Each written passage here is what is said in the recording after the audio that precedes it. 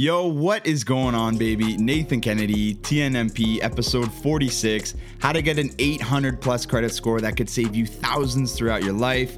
Hoping you guys are having a fantastic weekend. If you're listening on Apple Podcasts, I would love if you could leave a little bit of a review. You already know what it is.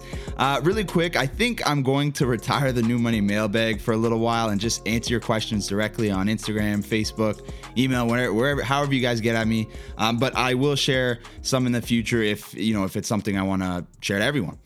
So today what I want to talk about is how to get that pristine credit score so you can get the best rates on your mortgage someday, lines of credit, business loans, and anything really to put yourself in the best financial position as possible if you need a loan someday, which almost all of us will. So let's just dive on into it, baby.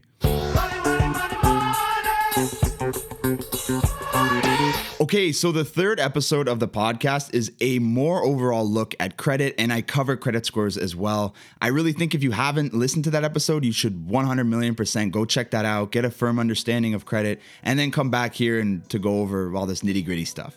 I really wanted to dig into this today so you guys could pretty much know everything you need to know about credit scores. Also, on episodes like these, I always want to say, don't worry about your credit if you have like cash flow issues. You shouldn't be worrying about that. You should be getting, your budgeting and your money right. Despite what some conventional wisdom might have you believe, your credit is not your top priority. Your first priority for finance should be having food and shelter for yourself and to provide for the people around you.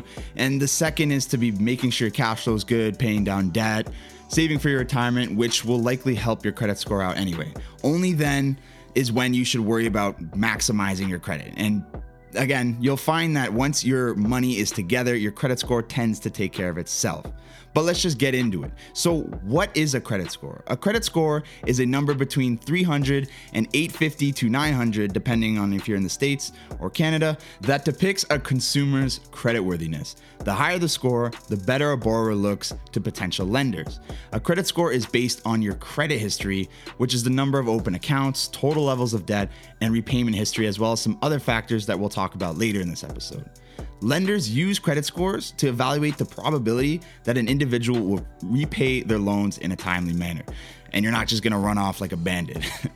If you have a cell phone in your name, a credit card, any type of insurance, any kind of debt, you have a credit score. And I'm willing to bet nearly everybody listening to this has at least some form of credit.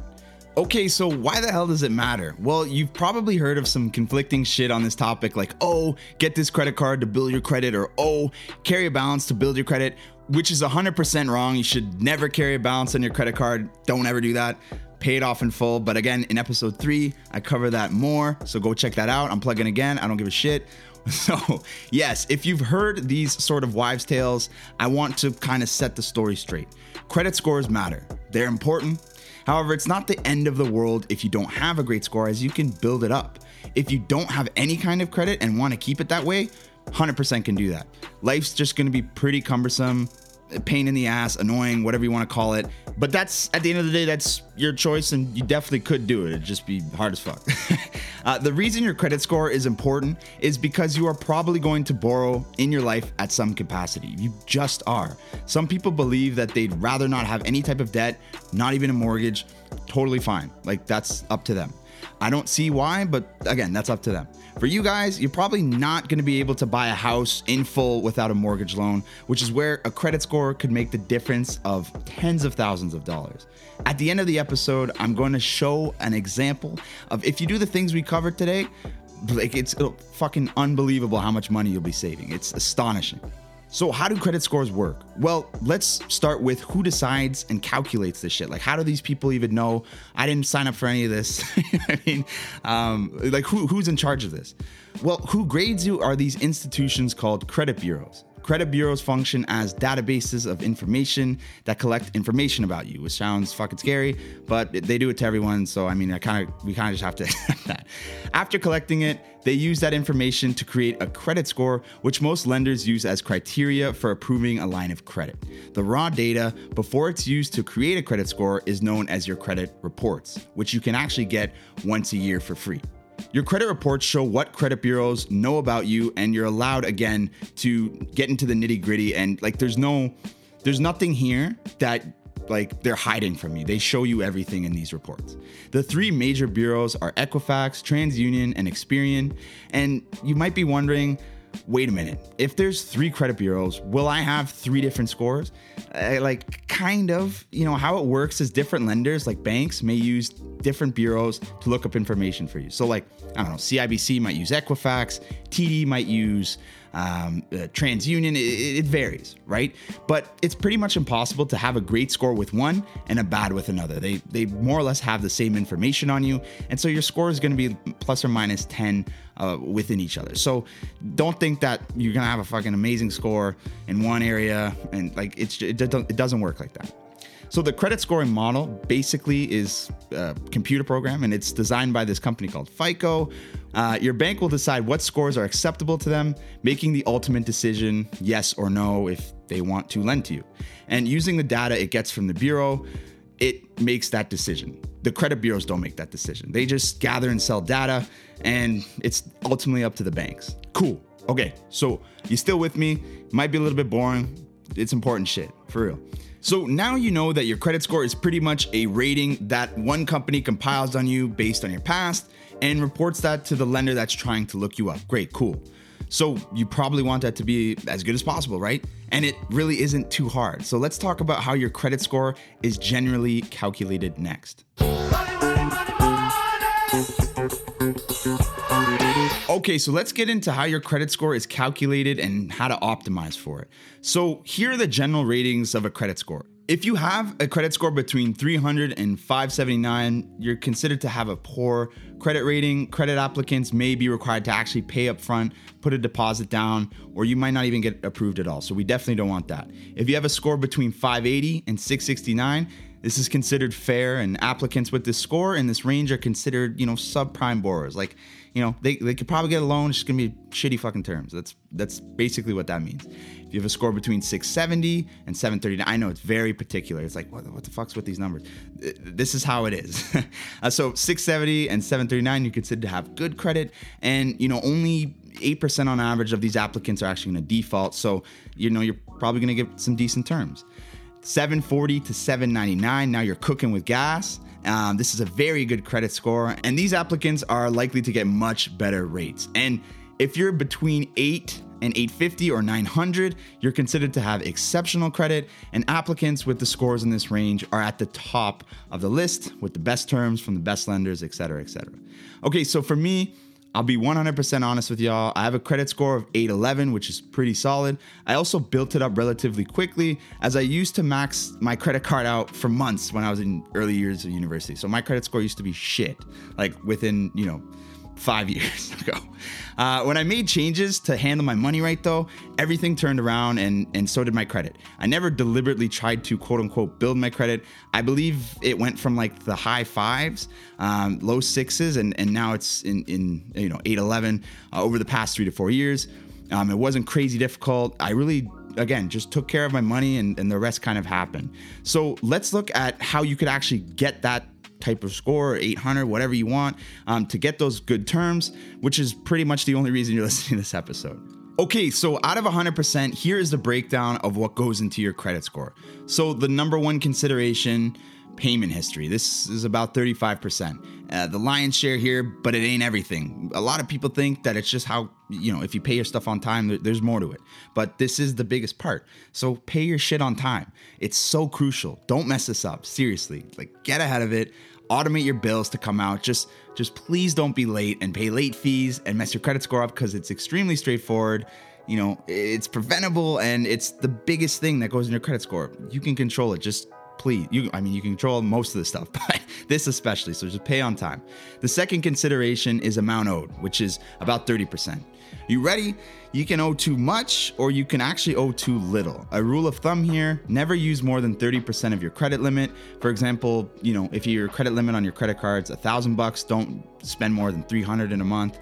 If it's $2,000, $600, et cetera, et cetera. But try to get at least something with, the credit card, like a coffee or a little small bullshit purchase, whatever, just keep it alive. If you don't use it at all, you'll have zero utilization, which isn't bad. It's not really going to hurt you that much, but it's not as good as if you at least have something on it, right? So the biggest thing here, don't overutilize your credit card. So the third consideration is your length of credit history, which is about 15%. This is how long you've been a borrower, and it matters, but I mean, you can't really control, you can't, distort time, right? So as you have a longer base, you're going to establish your credit more and more. The fourth is the type of credit, 10% here. Having a variety is better. That's not really that big a deal here. Don't go out and get credit just to build your credit, different types of credit just to build your credit. We'll talk about that in a bit. And the last consideration is searching for new credit, which is again 10%. So not a good sign if you're looking all over the place for new loans and you're just constantly getting looked up, right? When someone looks up your credit, it may be harmless on things like Credit Karma, which is where you're just checking your score. And this is what's known as a soft hit. When you're looking to get legit loan products and, like phones, insurance, mortgage loans, business loan, line of credit, all that kind of stuff, you're going to have what's known as a hard hit. And you'll actually take a hit on your credit, a few points. You'll eventually bounce back from that. So it's not that big a deal, but yeah, don't be running around looking up, all kinds of shit, because it does hit your credit. It does affect it, right? So all of that adds up to 100%. Okay, so let's go over that example that I mentioned earlier that we would go over to show how important having good credit is. The difference between a 625 credit score and a 750 score could add a 0.5% to the rate you pay for a loan. Let's take mortgage loans, for example. So the difference between a 625 credit score and a 750 score could add a 0.5% to the rate you will pay for your loan. For context, this is about an average credit score for 650 versus a pretty good score at 750. This is not too pronounced of a difference. So, we're talking 0.5%. Like, how bad could that be, right? Well, a 750 credit score could qualify you for a $200,000 30-year mortgage at a rate of 3.625. Very particular. That'll translate to a monthly payment of $912. With a credit score of 625, your rate would probably be around 4.125 for a mortgage of the same size and term. Now, obviously, these rates are, subject to interest rates with the Fed and all that kind of stuff, but these are just examples, right? So we're talking generally 0.5% difference for a mortgage of the same size and term. This would result in a monthly payment of $969. So, we're only talking $57 a month in difference. But if you multiply that by the term, 360 months, you'll be paying an extra $20,000 over the life of the loan. And that's about the price of a modest brand new car at today's prices. And this example is not that extreme. Like, imagine if you had excellent credit versus average credit. Maybe you'd save 1% or 2%, which would equate to double or quadruple that number in how much extra interest you'd be paying. So it's important to have a firm grasp of this stuff and what it means for you. But again, at the end of the day, handle your money, pay your shit on time, don't overutilize your card, and your credit will just build itself.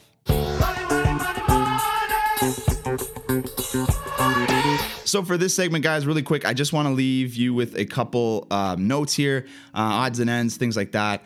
Number one, never get overdraft protection. So overdraft protection is when you overspend your checking account and the banks cover you with some form of protection. It's basically like credit. You don't need this. It's negatively affecting your credit score.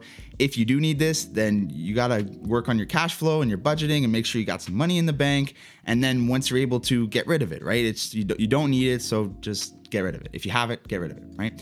Another thing, only get into debt if you benefit from it and it makes you more well off. So never co-sign because you have great credit, right? That happens in some situations with family members, things like that, where, one person in the family has great credit, so we'll just funnel everything through them.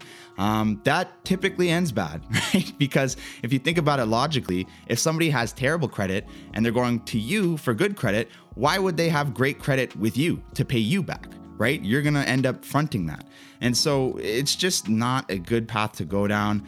I'm not a family therapist or anything like that, but just don't co-sign things unless, you would invest in them yourself, right?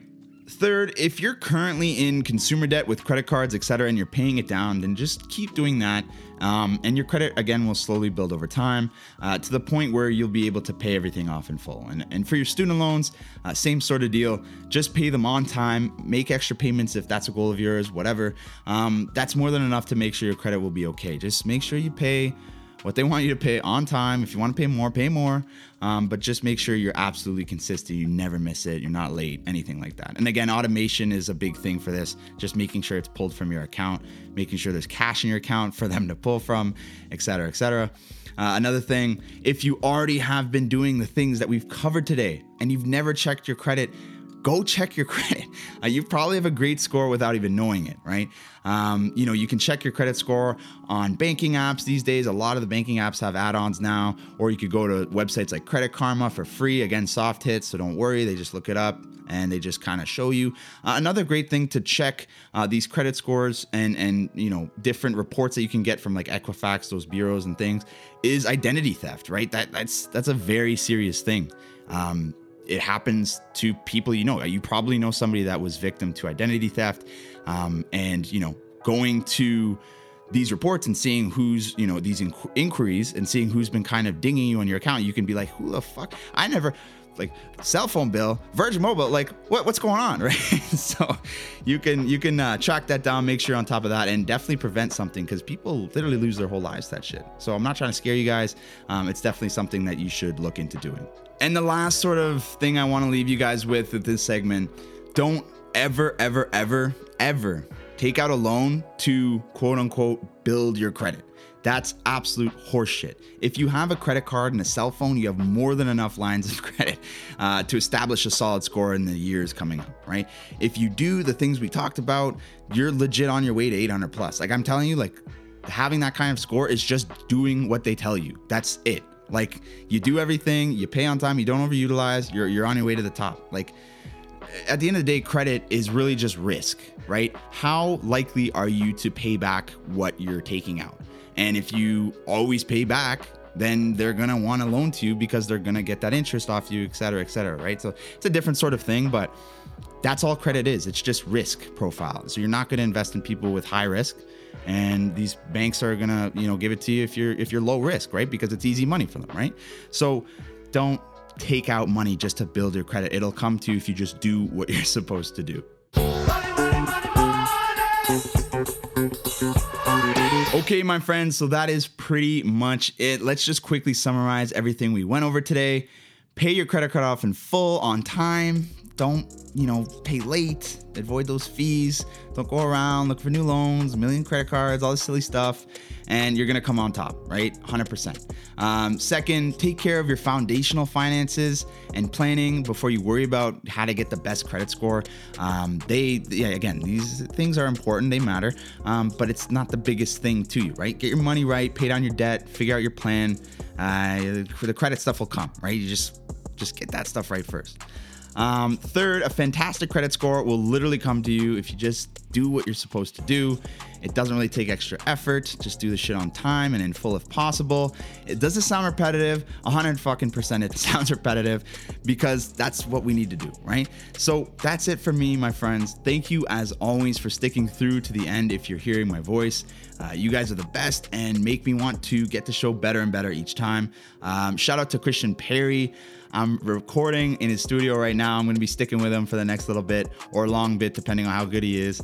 I'm looking at him right now. You guys can't see that, but let me know if you guys like the quality, the setup of the show, if you notice it, whatever. I'd love to hear from you. And I'm looking forward to the next one. But for now, I'm out this mother. Peace.